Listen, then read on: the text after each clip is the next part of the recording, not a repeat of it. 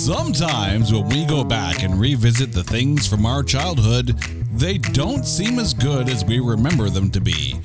But what happens when that thing from your childhood was outrageous? I mean truly, truly outrageous. Find out as we attempt to prove to you that Jem and the Holograms is not that bad.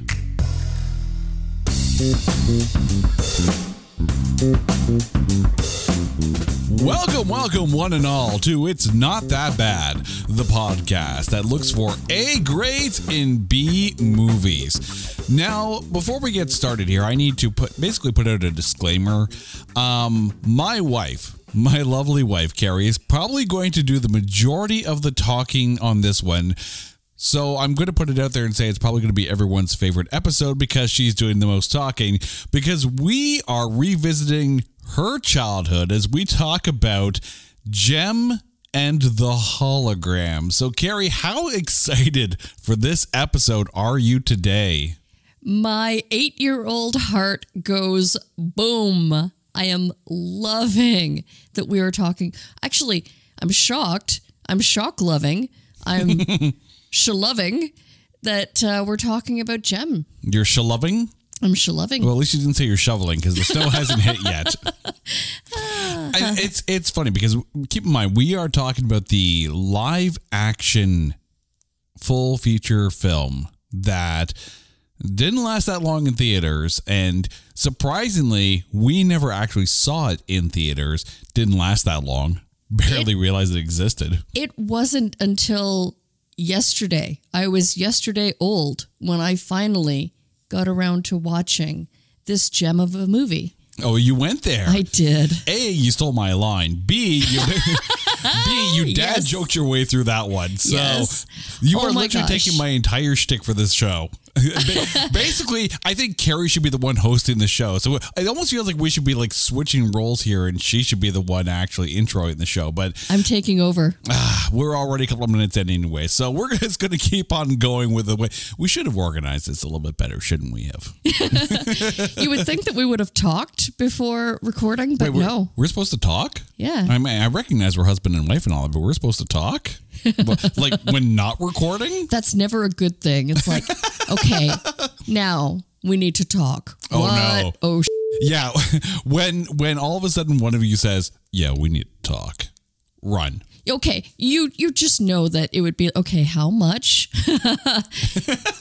How much is it going to cost me? And at what point is the Jem 80s collectible toy convention coming through? Oh, God. Don't even bring up the collectible figurines that I had them all. You know what? I was thinking about it. I'm like, if only I had just hung on to that little piece of my past. Right? Or even my, flashing Jem earrings. Oh, wow. You went that far. I had the earrings. I have to ask, did you have the Rockin' Roadster as a kid? No, you know what? Don't bring that up. That's very painful memory. Oh. I did. One Christmas, that was all I wanted. All that I wanted. And I think I got some kind of a Barbie Cadillac. It was not. No. Thanks for trying, Mom and Dad. Really, I do appreciate, and I don't mean to sound ungrateful, but it was not the Jem Rockin' Roadster. Oh. At the same time as this is a movie review podcast, apparently it's also a therapy session for Carrie. It is. Some very, very painful memories and very dear memories. Like we were talking about before we started recording, I was reminiscing about Saturday mornings. I would put on my Jem flashing earrings and curl up into my Jem sleeping bag, lining up with one side my Jem and the Holograms figurines, and the other side was the Misfits, the full complete set. I had them all, and we would watch whatever episodes of Jem were on TV, and yeah, And it was just the most, and eating cereal. We were talking about eating Fruity Pebbles cereal, that Saturday morning memory. So, for the record, by the way, if you were a Jem fan and you do want to go back down that road, the cartoon episodes are available on Tubi. When we actually, before, getting ready to record this episode, we actually went back and watched like the very first Jem episode last night on Tubi, and slightly different. And side note, if anybody out there listening has the Jem figurine set, ideally, let me know. We'll talk. We'll talk if you wish to part with that little piece of your childhood. I am a suitable buyer. I am looking. I am looking for that little piece of my childhood that I have long lost and parted with. So. That being said, if you try to pass off any Barbie vehicle as the Rockin' Roadster, she will straight up punch you. I also, since we're confessing, I had the full set of NKOTB figurines as well and parted with them. So see, I'm just dreading now the day where we have to talk about a Transformers movie and you have to relive the fact that you had a GoBot. Oh, that was harsh. That cut deep. I know, right? Yeah. Okay, so before we get into actually talking about the movie version of Jem and the Holograms, it is time to take this 2015 remake and trailerize it.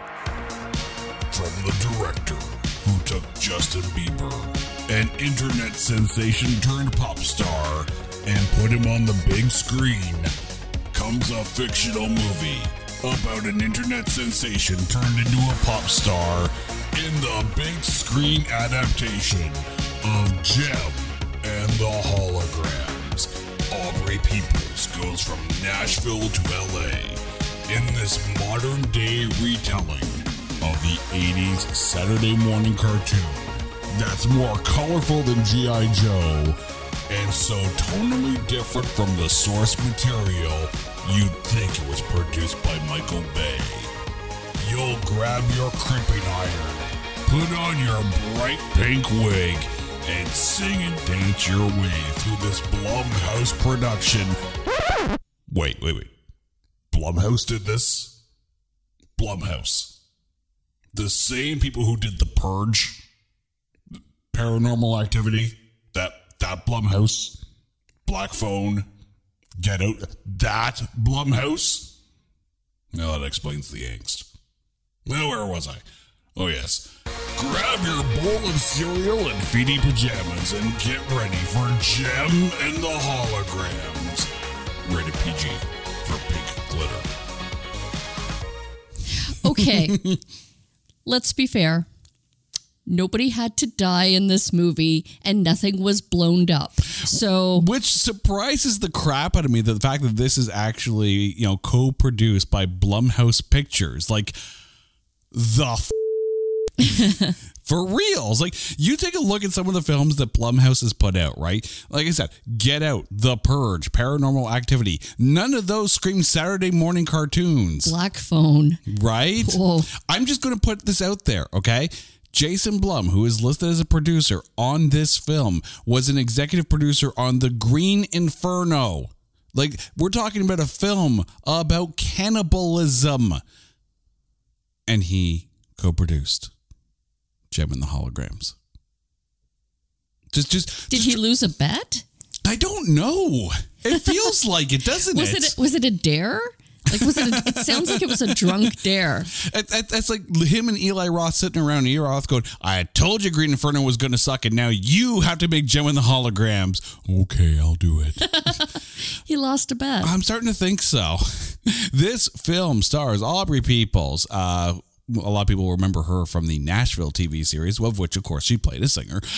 Stephanie Scott, Aurora Perrineau, Haley Kiyoko, Ryan Guzman, Molly Ringwald, and Juliette Lewis. It also features cameos by Samantha Newark, who was the original voice of Jem. She played a hairstylist in this.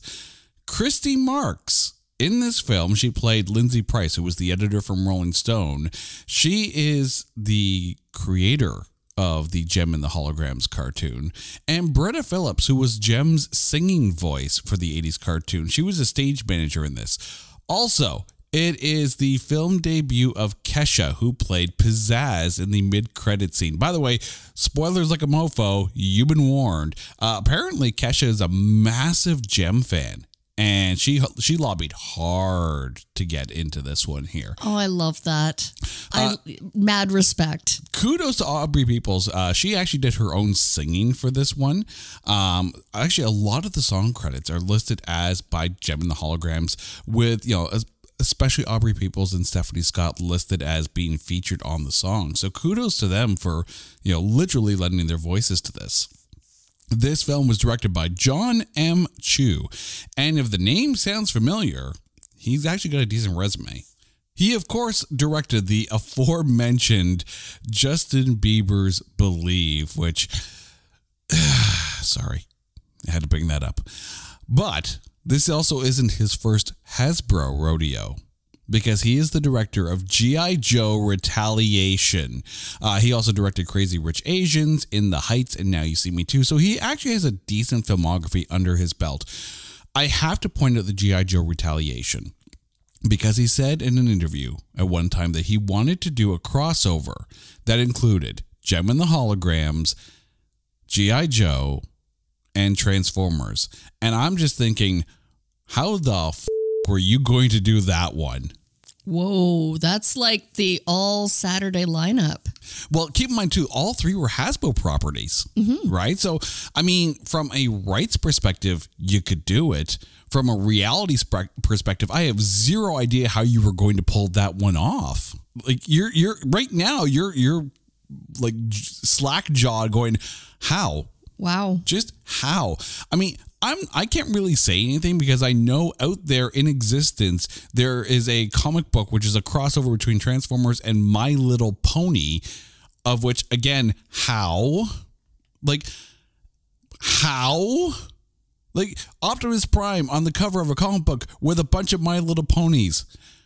I swear I did not do any illicit drugs before going into the comic book shop to see this. This is an actual thing that exists. Like, I get when you have a bunch of properties that are under the same umbrella that you're going to want to actually try to find a way to put them together, because everything, of course, is a cinematic universe. Thank you, Kevin Feige.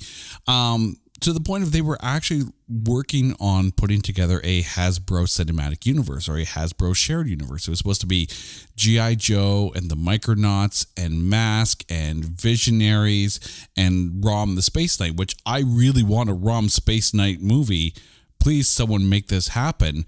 But then they put out G.I. Joe Origin Snake Eyes, and I think that they took a look at the reception of that and said, yeah, we're going to put this on the back shelf here.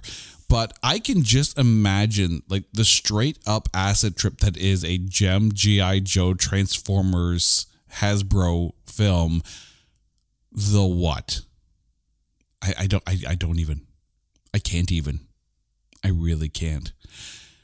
Before we get to the downside of this film, which of course is the budget and the box office here, it should be noted that Isabella Kai Rice, who is the actress who played young Jem in this film, was nominated at the 37th Young Artist Awards for Best Performance in a Feature Film supporting young actress 13 and under.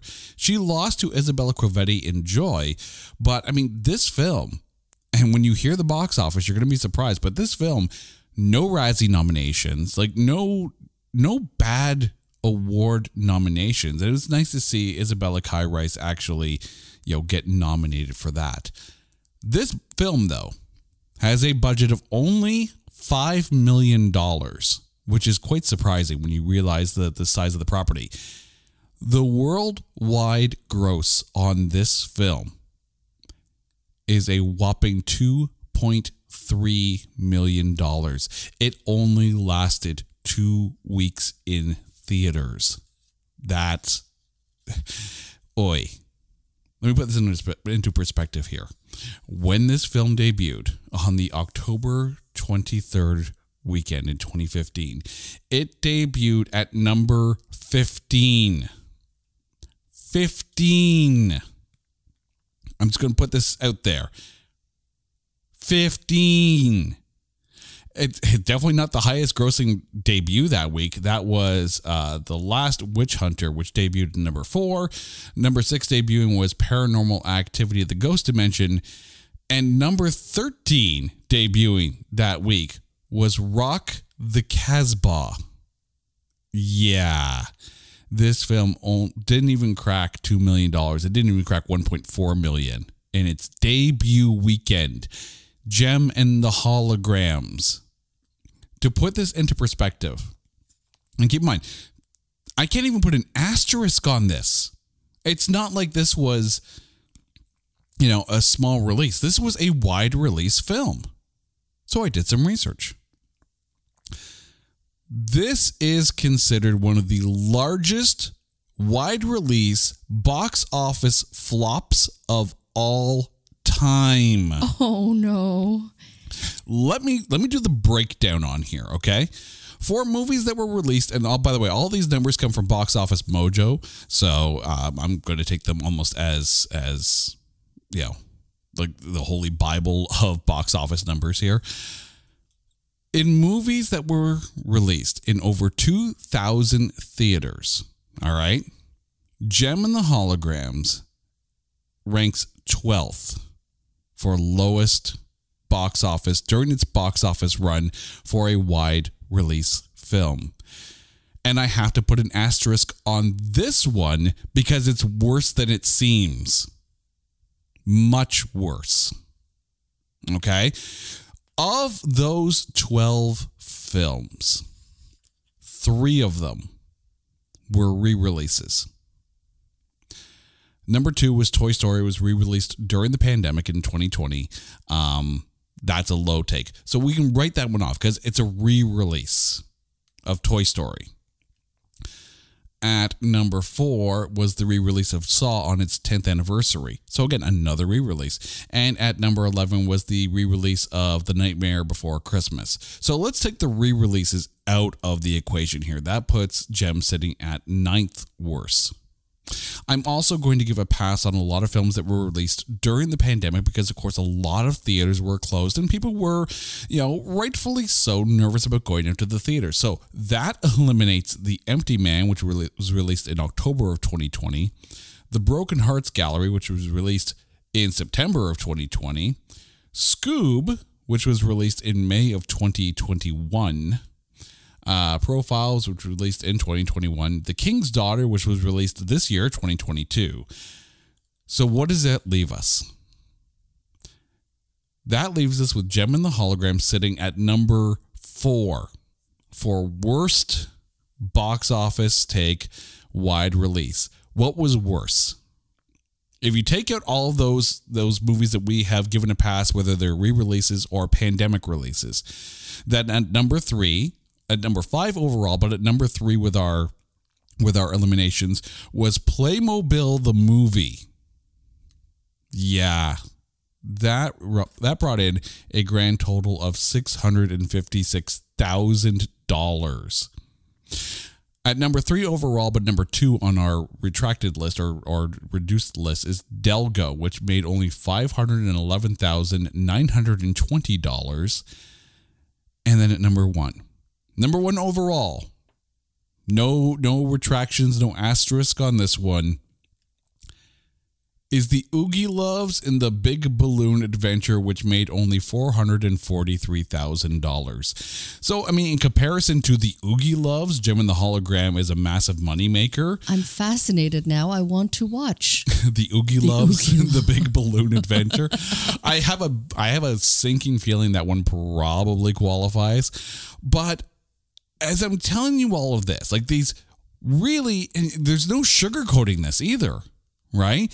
These are horrible numbers for a film that is, to quote Antoine, IPs and sequels. Okay, I'm going to admit and confess that this one came and went. It wasn't even on my radar. I was aware of it. I remember hearing that they made a real life movie of Jem and the Holograms, and I thought, okay, that's cool. I don't know. I never gave it the attention that I should have. Now, friends, truth bomb here. This movie is good. It is really, really good. It has so much heart. And if you, like me, grew up watching the cartoon, give it a chance. Just give it, you know what? It'll cost you nothing because it's on... How did we watch it? Well, we watched it off of Crave. It's on Crave. So if you're in Canada, you can watch it off Crave. Okay. But you know what? Even if it's at your local video store on a DVD copy... Wait, what's a local video store? If that is still a thing. I'm sure it's on the internet. Everything's on the internet if you search. But give it a go. Because I was so pleasantly surprised and impressed by this story. Now, not necessarily the storyline, because they took a lot of liberties with the storyline, but as a story with characters that you grew up with, that you might remember from days past when, you were eating cereal on a Saturday morning. You're getting all nostalgic and stuff. It's so good. It is so good. And damn it, did it get dusty in my office when we were watching it? Oh my God. She cried. I cried. She teared. I did. I had a stream of tears. Like, normally when I bring up a movie that we have to watch, Carrie's like in tears. Like, no, please don't make me watch the crappy movie again. No. She actually legit teared up at this one here. But all of that kind of leads to why we're talking about this film. Over on Metacritic, this film has a meta score of 42. And then over on Rotten Tomatoes, oh boy, the audience score is 40%. So, I mean, not horrible when you consider that this is considered a box office bomb. The tomatometer on this one is 22%. And I'm not going to lie, when you consider how much of a box office bomb this is, I mean, and again, you really can't sugarcoat that one.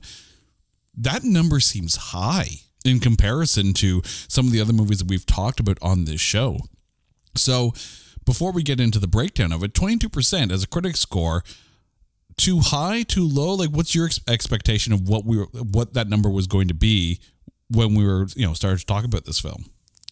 For the movie as a whole, I think it's low. I think it was misaligned. Oh, no, for the movie, but as far as your expectation as to what the critic score would be, again, keeping in mind that this is considered one of the biggest box office flops of all time. I am guessing, just taking a wild guess, that the critics held no nostalgia for the cartoon property. I can see that. And even at that, even looking beyond that, it's a good story. It is a very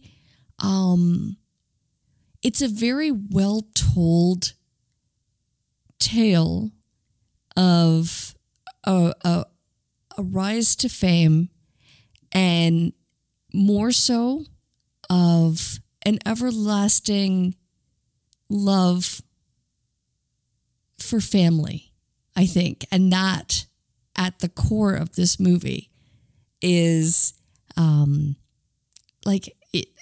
was a pleasant surprise. An everlasting love of family. You make it sound like a Fast and Furious movie. But let's get into the breakdown of this one here. Right? We always have Brazil. Just no. Let's get into the breakdown of this. And first, we have to start right at the top. Aubrey Peoples as Jerrica Benton, also known as Jem. How was Jerrica for you? I'm not going to lie. At first, I was really having trouble accepting that she was Jem, or at least the real person behind Jem. In the cartoon, of course, which is what I was basing it on, even the alter ego, not even alter ego, Jem being the alter ego, even the real Jemica was, she was very different. Just very different. I found that the actress who was playing Jemica was very Did you just call her Jemica? put the two together. Okay.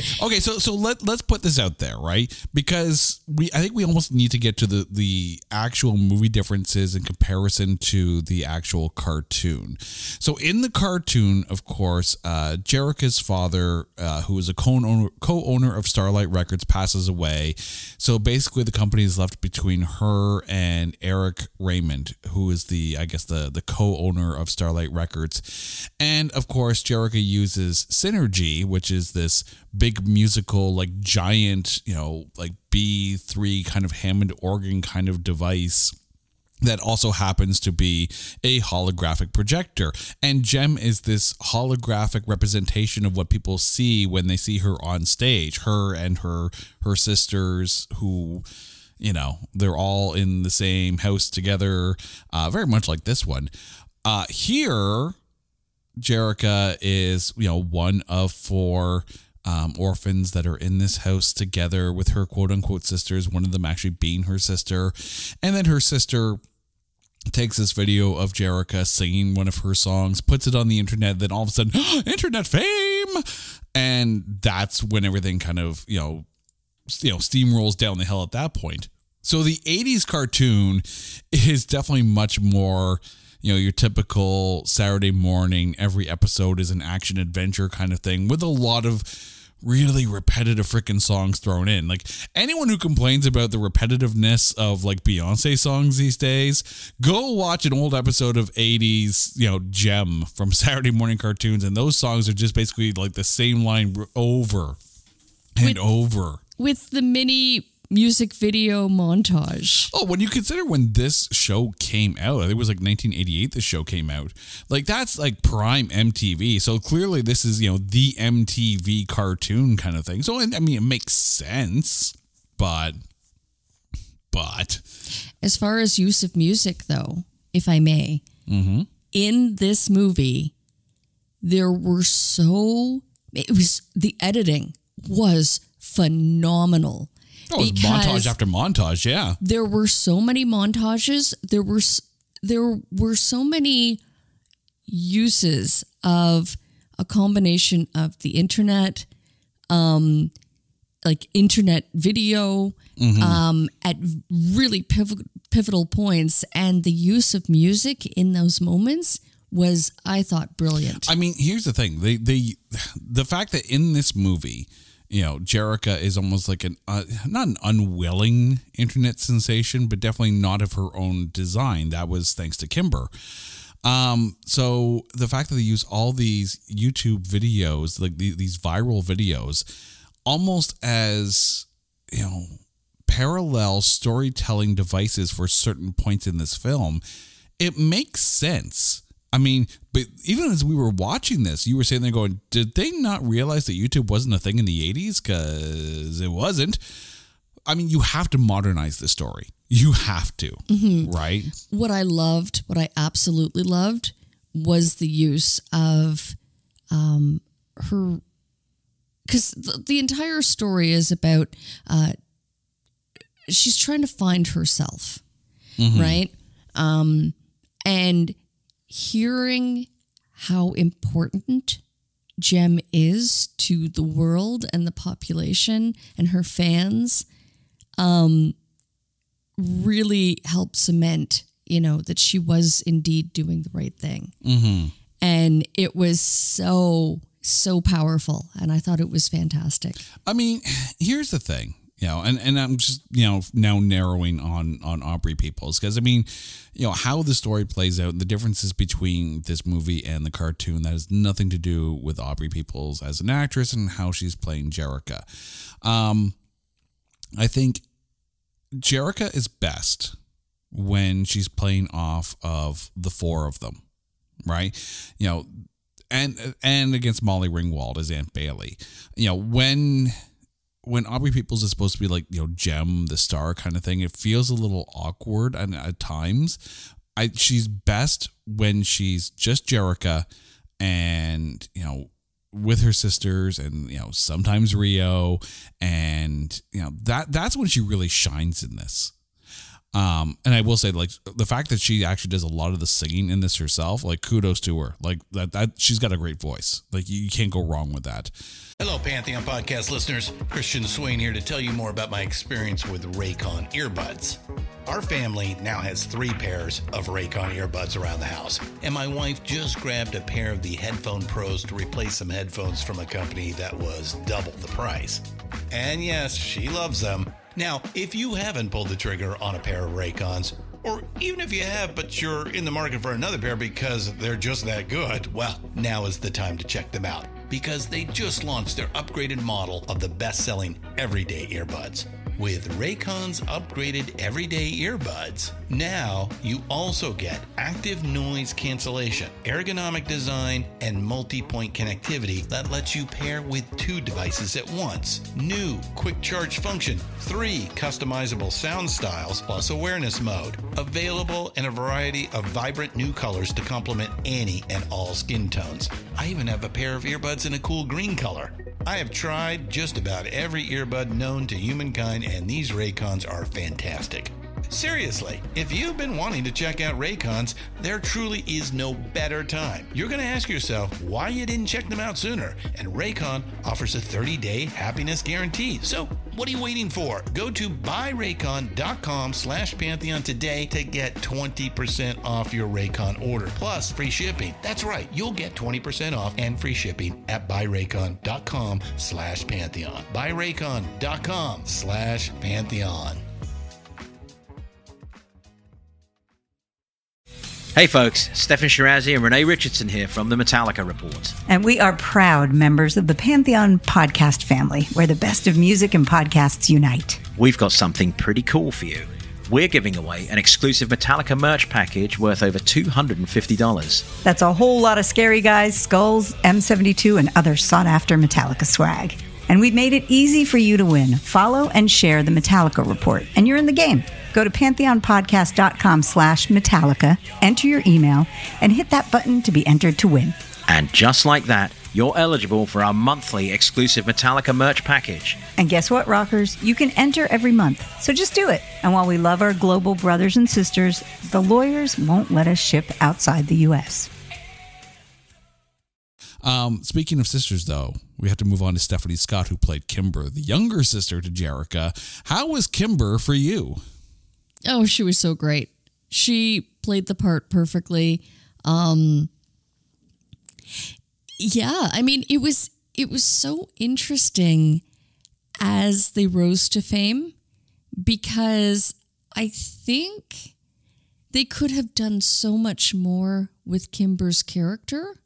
Like, I mean, she was the one that started it all by posting the video. By not deleting the video and actually putting it up on YouTube. Posting it, yeah. Right? But, I mean, even, in, would you call it narration? The first scene where Jerica was kind of like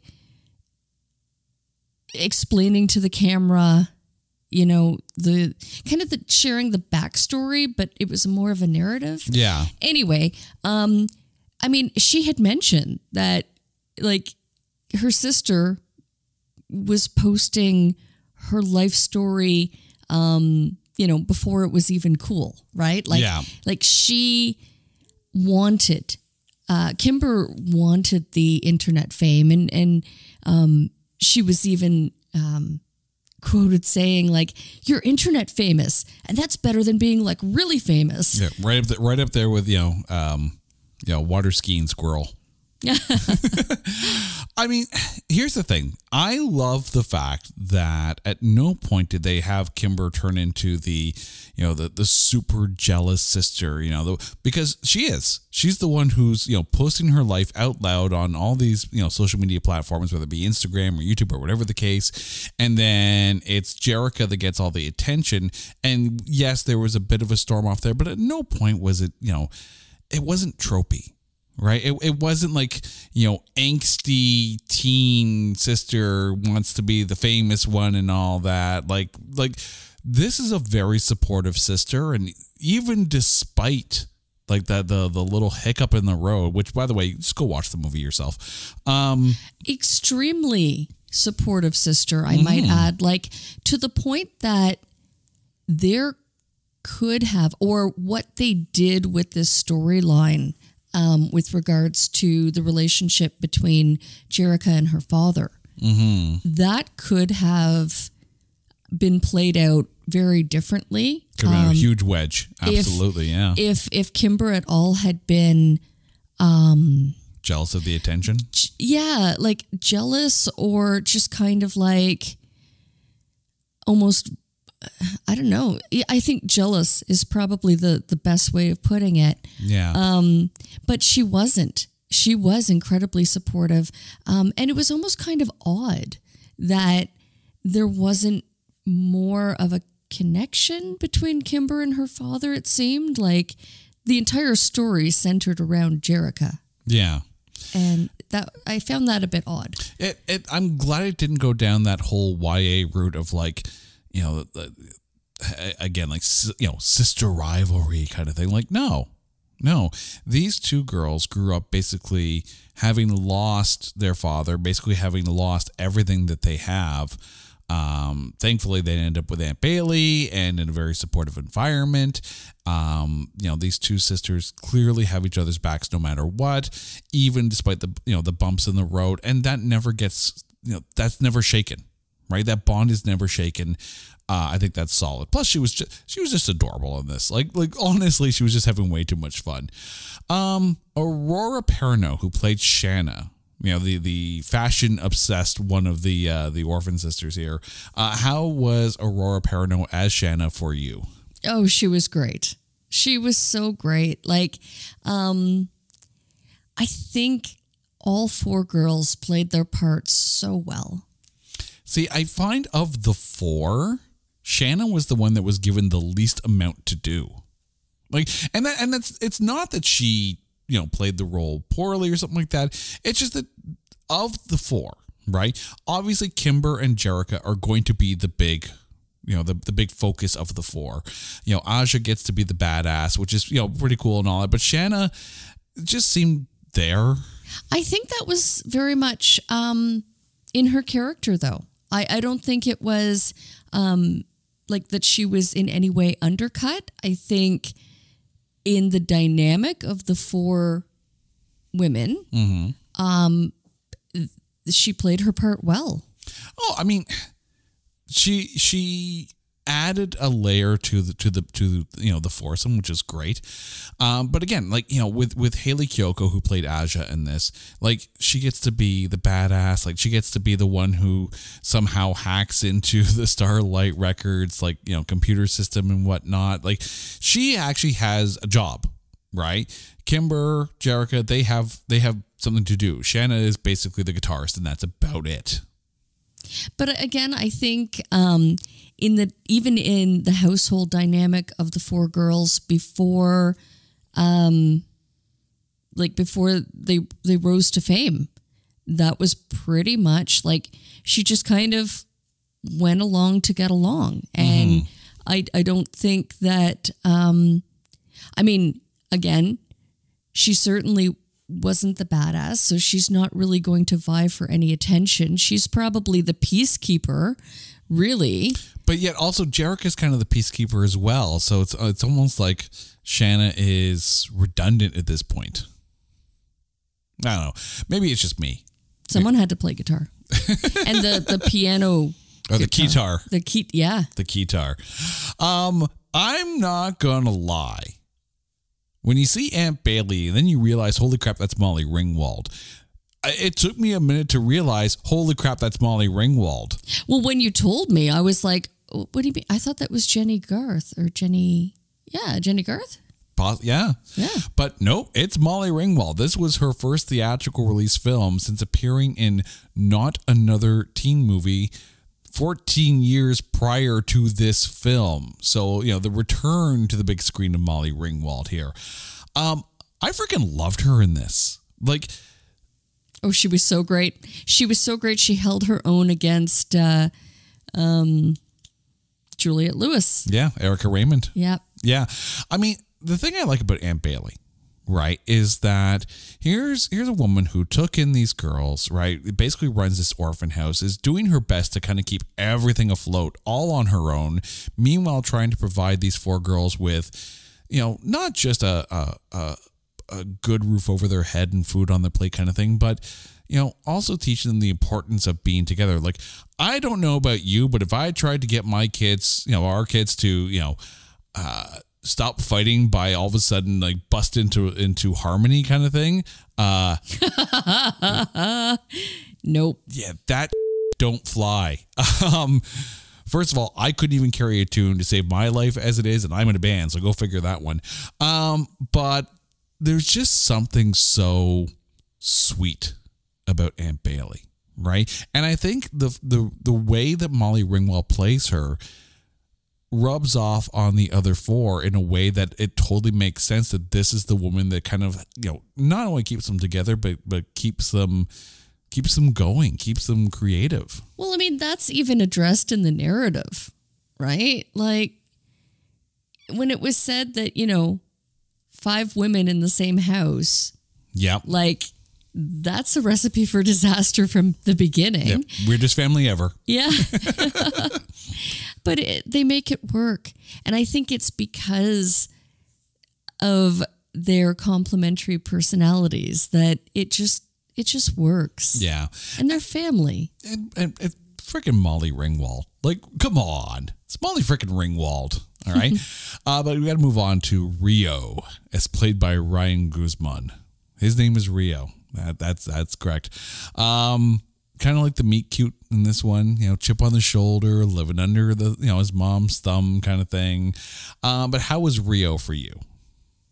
He was perfect. He was very charming, and I don't know how much I can say, but I'll say it. I mean, the movie was released in 2015 and no one went to go see it. So the ending twist, right? The ending twist where he finds his dad's will. They go searching for Jem's earrings, by the way, in the Starlight safe. And he finds his dad's will and learns that he is eligible to take over the company as soon as he feels he's ready. So that was the pivotal moment where he stood up to his mom, and it was just it was like at this point you're just rooting for him. Like, this is going to sound really weird, right? So of course Juliette Lewis plays Erica Raymond, who is Rio's mother in this.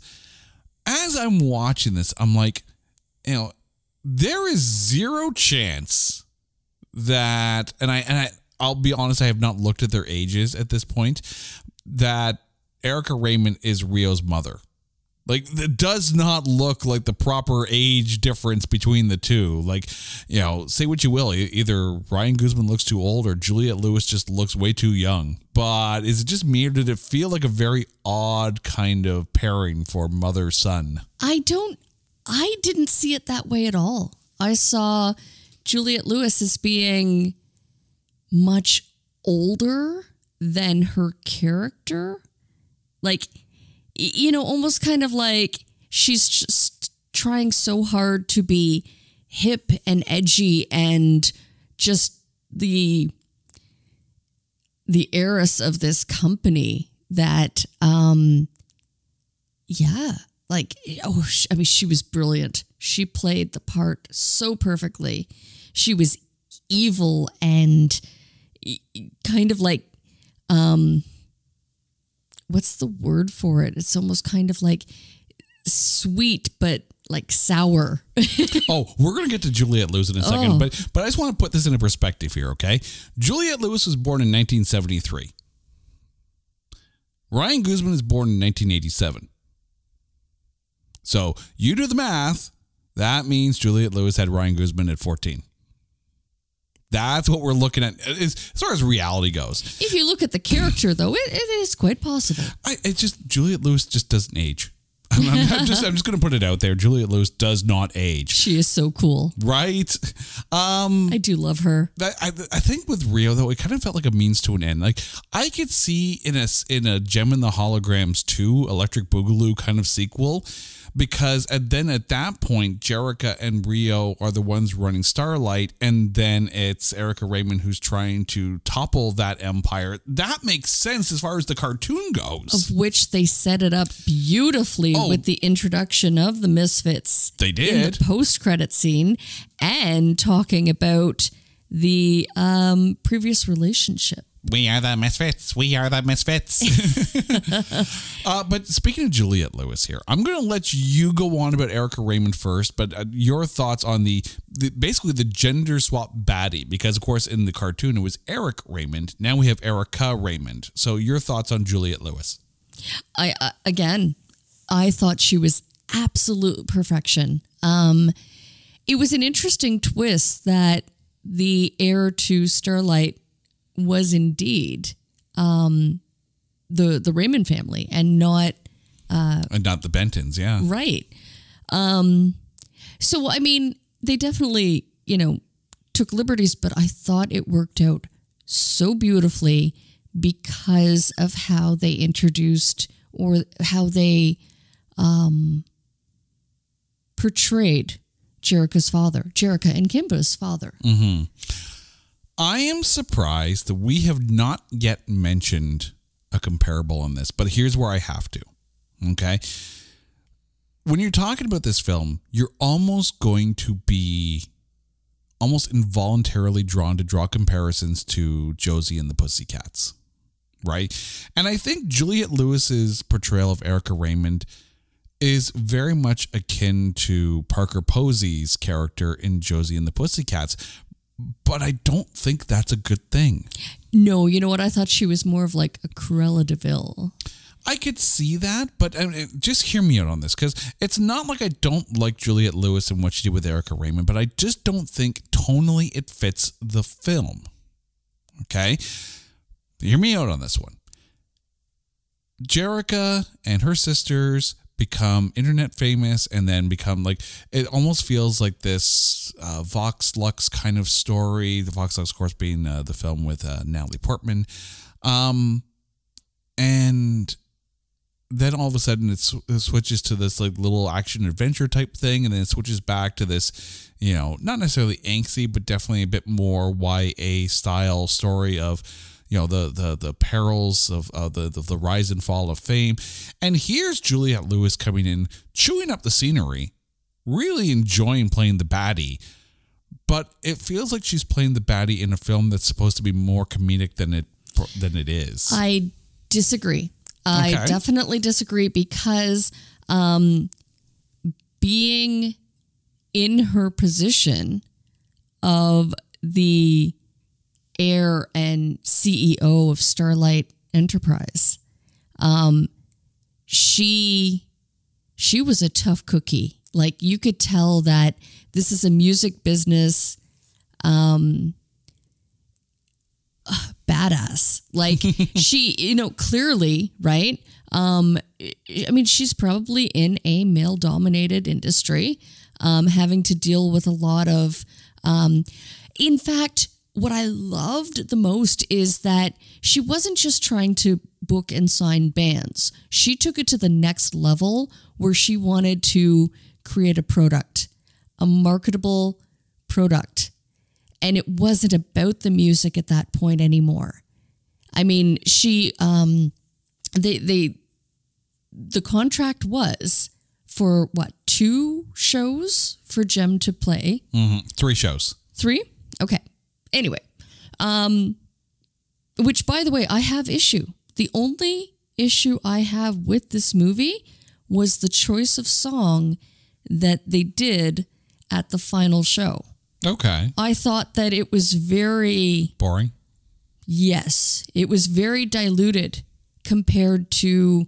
Youngblood. What they could have done. I'm glad you brought up the music, because it was actually on my list of things to talk about here. And again, we have to kind of draw comparisons to Josie and the Pussycats, because we're talking about a movie remake of a previous cartoon, a Saturday morning cartoon that was based around an all-female band, right? The comparables are there. Again, the same, tensions within the band. Yeah. Yeah. I think it's so much more, though.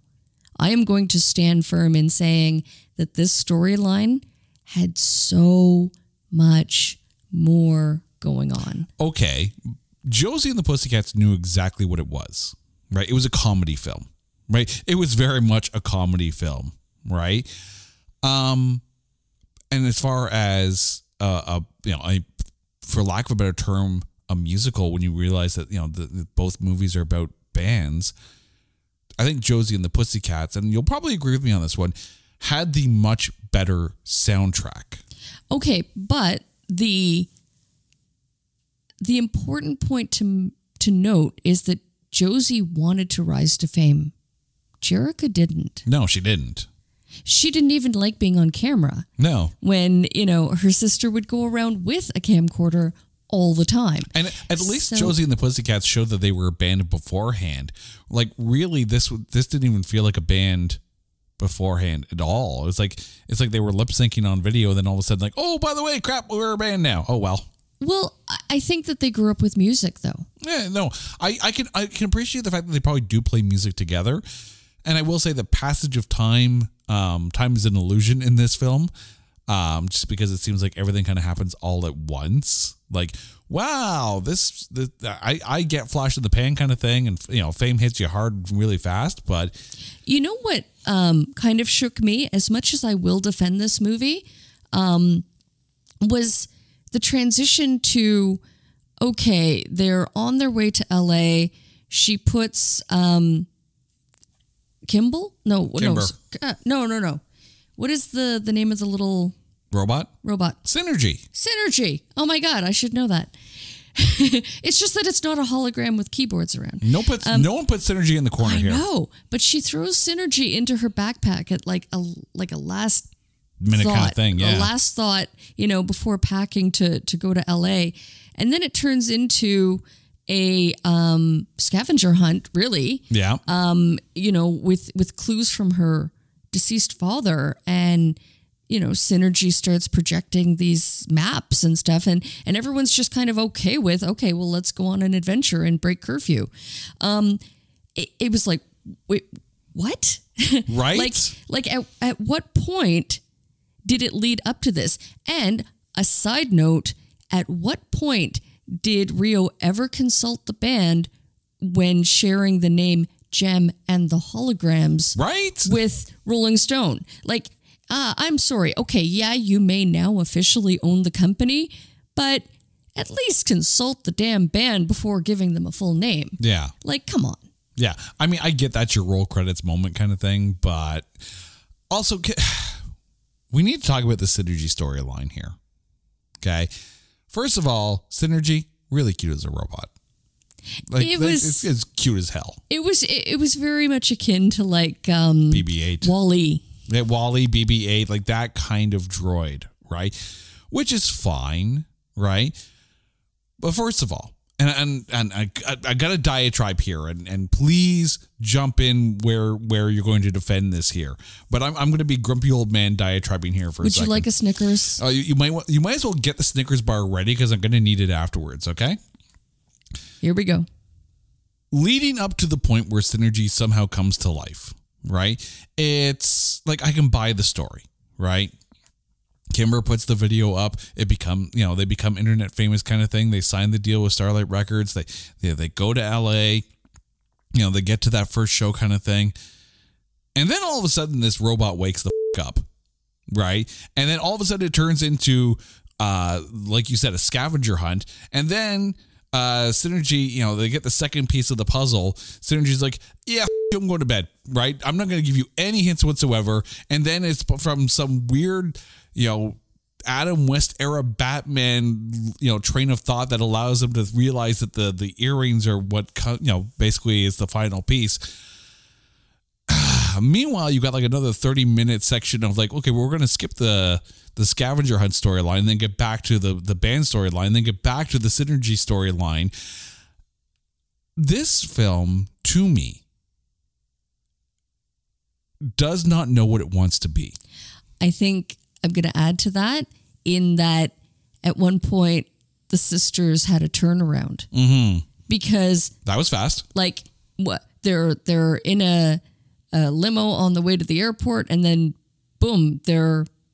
How did they know where to find her? Well, I get Kimber would have a good idea of where to go, and Kimber probably told the rest of them. That part, also, for the record here, right?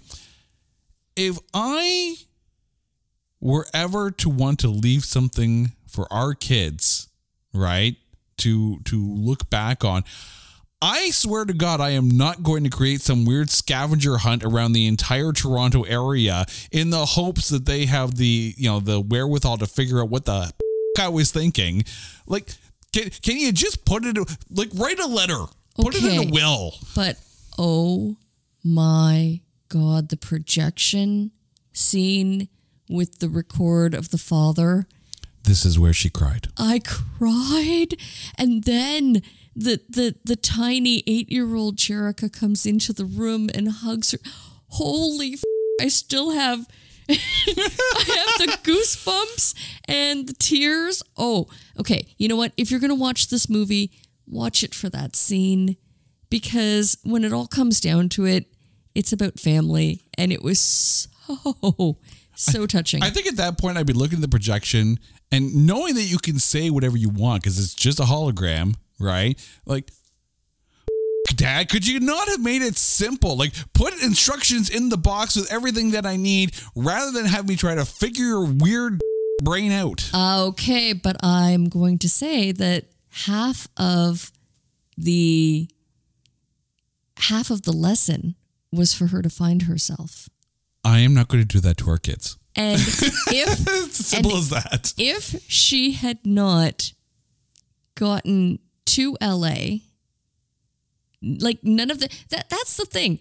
Synergy was literally just sitting on her shelf for what, 10, 12 years, arguably, maybe more, and then just magically comes to life and starts projecting maps. Like nobody questioned this. Nobody thought there was anything, obscure going on.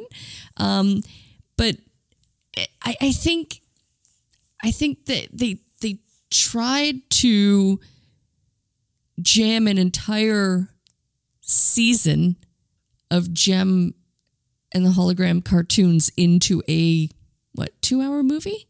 I don't even think it was 2 hours. No, it was close to 2 hours. There was a lot going on. But here's the interesting thing, too, as well. This film came out October 2015, right? 2 months later, December 2015, Star Wars The Force Awakens, comes out. End of that film, right? R2-D2 comes to life for whatever reason and starts holograph projecting a map that tells you where Luke is. I can't believe I'm comparing Jem and the Holograms to Star Wars The Force Awakens. You have you literally have one of the biggest box office bombs of all time and the record holder for largest North American domestic box office gross. You're about to break the internet. 2 months apart in theaters, Droid wakes up for no reason, shows a holographic map, and Jem came first. Like, I recognize these films. They take a while to send your questions and comments too. It's not that bad. I cannot believe, send me a Snickers bar. Wow. Right? But I just find it fascinating that this film comes out and then 2 months later, R2-D2 wakes up for no reason whatsoever and shows the map so Rey can find Luke. I'm just putting it out there. of course, this is the remake of the 1980s Saturday morning cartoon, of which you were a massive fan of, right? Like, Jem was your jam, right, in the 80s. So I need to put this to you. Does this film do the cartoon enough justice? Yes. Why? Oh, because there was just enough nostalgia. The merchandising that was associated with the cartoon. In fact, one of the YouTube videos of the fans who were, sharing their love and how Jem was so important to them and for their own personal reasons. One of the T-shirts, it was simply just a black T-shirt with Jem, written in that so familiar logo with the pink and the stars. I had that T-shirt, that exact T-shirt, and it just, the nostalgia factor, if anything, is everything. Okay, I'm glad you brought that up, though, because this is actually one of the controversies of this film.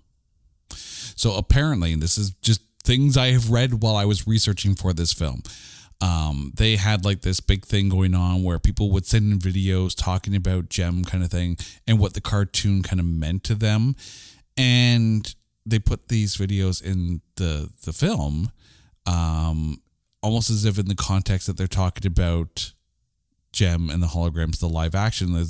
So they're part of the storyline. Like, these are the fans of this band rather than just these people are talking about Jem themselves. Even the videos of the celebrities that they have where they're talking about, like Dwayne Johnson is in this, right?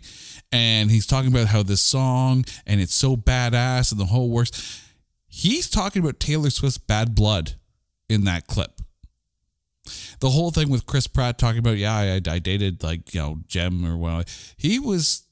That was from a clip from like the press tour of the Lego movie.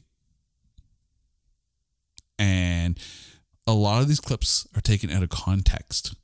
Now, these fans are still talking about how much Jem meant to them, right? But from what I've read, there are some people who are really kind of ticked off that this is the context that it's put into. Yeah, they didn't, I could have understood if they did like an open call for, hey, submit a, 10 to 15 second clip of, the Jem cartoon that you grew up watching, especially taking, celebrity video clips. That's kind of shady. Okay, well, did they not let them know? Here's the thing. John Chu, of course, directed G.I. Joe Retaliation, so he's worked with Dwayne Johnson before. So I would not be surprised if they reached out to Dwayne Johnson and said, "Look, this clip, can we just take this section of the clip, put it in, and treat it like this kind of context?" And Dwayne Johnson seems pretty cool, like with everything. And the fact that he has worked with John Chu in the past means there's probably that working relationship. And I can only hope that's the case. Yeah, everything at that point had to be on the level, right? So with the celebrities and all that, that's on the level, right? But the fans. Now, admittedly, at these concert scenes where, with Jem's 3 shows, apparently a lot of those concerts are filled with Jem fans. Oh, right? Love that. So I didn't get a call though. That's cool. But also, Christy Mack, the creator of Jem, had no real say in making of this film and didn't really know that was happening. And this is her creation, right? Yes, she's in the film and they kind of made amends with that kind of stuff, but she didn't write it. She didn't have any say in the storyline. Can they do that? Can they take yes, because Hasbro owns the property. So it's kind of like, the Bob Kane estate has no say in what DC does with Batman, right? The estate of the creators of Superman don't have the say in what DC does with that property. Now hold on though. They still have it in the credits, created by. No. this is a chicken and egg conversation. Mm-hmm. So you said that because Hasbro has the rights, but what came first? It would have had to have been the cartoon. It was created for Hasbro. Okay, that's the difference. Because the cartoon is what built the fame, the popularity, and then they created the figures based on the cartoon. But it was I mean, with Transformers, it was kind of like different, right? Because of course the toys came first, and then Marvel, they went to Marvel in order to kind of help flush out the storyline, and Marvel created the comic book, and then they did the cartoon kind of thing, and that's how that kind of blew up. But for here, yes, it was the same production company as I recall that did the G.I. Joe and Transformers cartoons, but of course it's all under the Hasbro banner. So yes, Hasbro owns the property, but of course the original idea was created by it. And that's the thing with a lot of comic book properties. Like, the characters are created by these people for these companies, but in these contracts, it's the company that owns the rights to the character, right? So even if you were to create the greatest comic book character of all time for, say, a Marvel, and then you decided to go work for DC, well, that's fine, but Marvel still has the rights to the character. So it's one of the things where Hasbro has the rights to Jem, and at least she's in it and kind of acknowledges being in it kind of thing. But, you know, it's just one of the things where the original creator of the cartoon was not involved as far as the story and production elements of this film. Can I just say, even the onstage presence of Jem in the movie, it wasn't bad, but I just think that it was almost kind of like a diluted version of Jem from what I would have expected being a fan of the cartoon. Yeah, I was getting some serious like Sia vibes, especially in the second, like the solo performance, right? Like, I get it, you know, and it's of its time. Like, obviously you're not going to go out there and put out some like 80s glammy poppy kind of stuff kind of thing, because in 2015 people will go, yeah, no, right? Like, you're going to mimic like the biggest stars of the time, you know. It's funny you say Sia, because I was very much thinking Lady Gaga. Yeah, you were going to say Lady Gaga. I was. I cut myself off as I was saying it. So. Well, I mean, I say tomatometer every single episode, so, you know, clearly the emphasis is in the right spot here. Before we get to our MVPs, though, Twitter has spoken on this film. Our good friends over at Movie Date Night, Greg and Lauren, hey, how you guys doing? They said, I remember this movie being in my local cinema for literally one day. Sadly, there was no encore performance, and the tour was canceled for Jem and the Holograms. Guess that means I'll never get my Michael Bay directed Jabberjaw film complete with the shark drum solo. No. Just no. I love that, by the way. Right? Also, at Jem Italy. Yes, at Jem Italy has chimed in with, I will let my custom dolls collection answer that question. By the way, I took a look at her website, and yes, this at Jem Italy has created a custom line of Jem and the Holograms, the movie doll collection here. Oh my gosh. Including Erica Raymond and the whole works. So yeah, that's out there. She also says, lots of potential there. We were robbed of a truly outrageous sequel. And this is one of those films that goes down. Yes. You're going to start going shopping, aren't you? Big fan. Thank you, both of you, Movie Date Night and at Jem Italy, for those comments here. But this, Jem Italy does bring out a point here in that this goes down as one of those films that called its shot for a sequel, and we've talked about a few of them on this show, like Mac and Me and Masters of the Universe, films that called their shots, said we're going to make a sequel, and the sequel has yet to happen. So I'm going to put this to you. Knowing the box office response to the first film and the overall 22% tomatometer of this film, are we ever going to see Jem and the Holograms 2? I hope so. If I can make it so, I would. Can I borrow like $5-6 million? Anyone? I'm just curious though, if you're going to borrow the $5 or $6 million, are you going to use it to make a Jem and the Holograms too, or are you just going to buy a bunch of custom-made Jem and the Holograms movie dolls? Yes. Okay. So it is time to nominate your truly outrageous MVP of Jem and the Holograms. Juliette Lewis. Really? Yep. Miss Erica Raymond.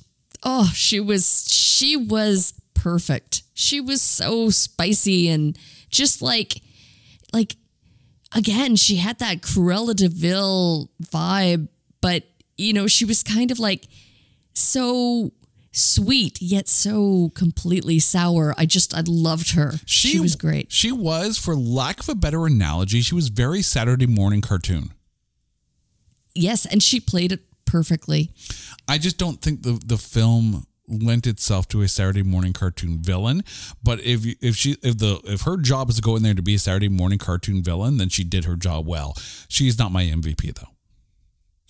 I initially considered Molly Ringwald to be my MVP, but I have to hand it to Kimber, Stephanie Scott. There's just something about, the younger sister kind of thing, and that she's the engine that drives the bus in all of this, right? Jerica doesn't want nothing to do with none of this, right? She just wants to make sure that somehow they've got money in order to keep the house and keep the family together and all that. Kimber's the one that seems to be having the most fun out of everybody, and she's not only a reminder for Jerica to have fun with life and not to, worry it away. Not waste it away, but worry it away.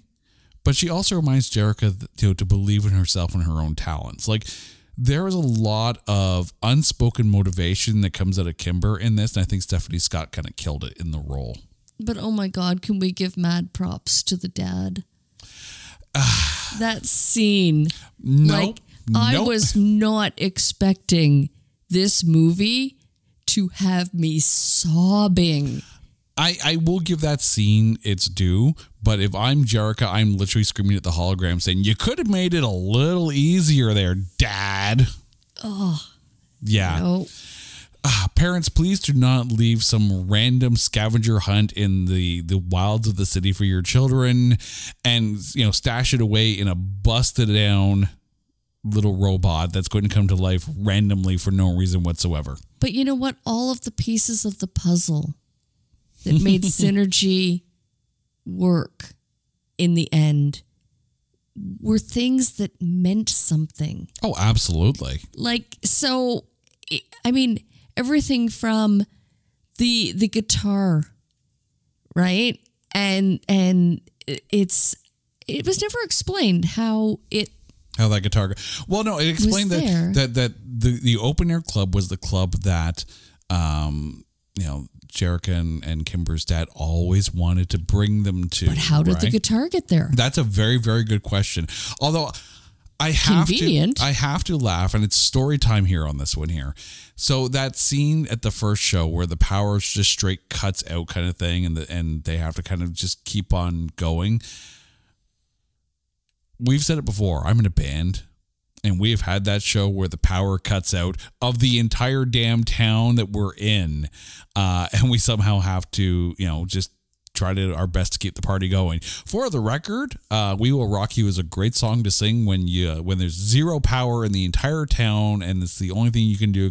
Stomp your feet, clap your hands. That's the show you're going to put on. Well, now you have another option. Yes, if we have random deceased father's guitar hanging on the wall of the club. That's pretty much how it boils down to that one.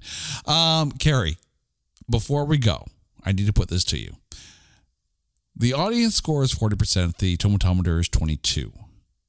Where are you, the Jem fan of the two of us, putting this film? I'm saying it's in the 60s. It was unfairly maligned because it was very well done. It did take a certain amount of liberties from the cartoon, but you know what? I don't hate that. I don't think you could make this film today without taking some liberties from that cartoon. And you know what? It was so good for the nostalgia factor. Like, I still, I only saw it yesterday, but I'm still replaying it in my mind, and I'm like, oh, you know what? They did a great job with it. Right. It is so worth a watch. And yeah, you know what? It was enjoyable. It was everything it needed to be. It was funny, but it wasn't overly funny. It was a bit of a convoluted tale, but in the end, all the pieces came together. They did a great job with it. And I think they handled a nostalgic property with care. I will say, if you're expecting Josie and the Pussycats, you're expecting the wrong movie, right? And yes, you're going to make the comparisons to the two. It's inevitable. Don't, right? Just put Josie and the Pussycats out of your mind, even though, and I looked it up, that film qualifies for this show. Barely, but Josie and the Pussycats is an under 60% film. No. I think it's sitting at like 53, and I freaking love that film. Yeah. That's a 20. That's Next on, it's not that bad. No, we only have a few episodes left for 2022, so that's a 2023 mission right there. Also, to all of our listeners, by the way, thank you for all of the listening that you guys have done. We had a chance to take a look at our Spotify stats for artists, and I am shocked and humbled by all of you that have listened to the show at this point in time.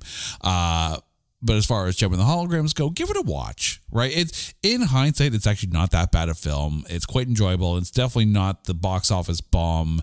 Well, it is the box office bomb, but it's not the bomb that you think it is.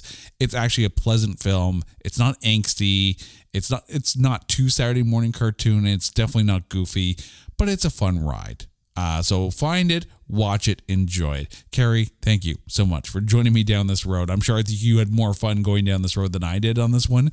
But every now and then we get to visit your childhood instead of mine. So that's all good. And to you, our listeners, thank you for being truly outrageous. Now, you guys know the drill.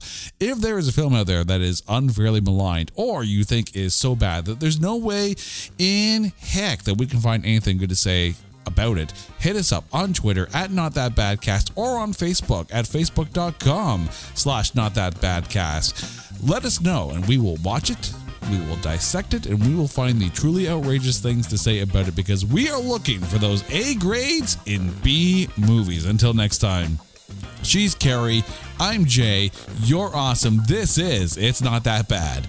Take care.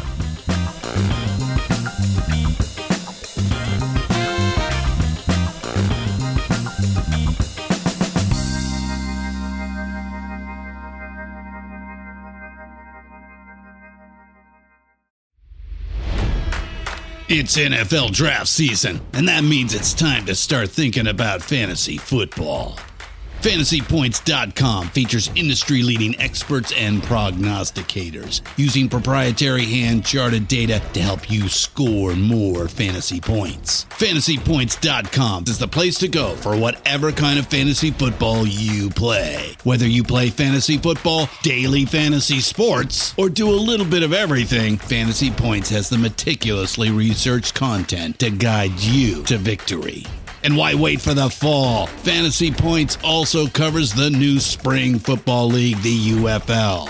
Join the guru, John Hansen, Scott Barrett, Joe Dolan, and other massive names in the fantasy football universe with an exclusive offer. Use code Pantheon for 15% off any Fantasy Points package, including the all-in package, with access to every article, tool, and data nugget that Fantasy Points has to offer. That's FantasyPoints.com and code Pantheon for 15% off at Fantasy Points. FantasyPoints.com, code Pantheon. Score more fantasy points.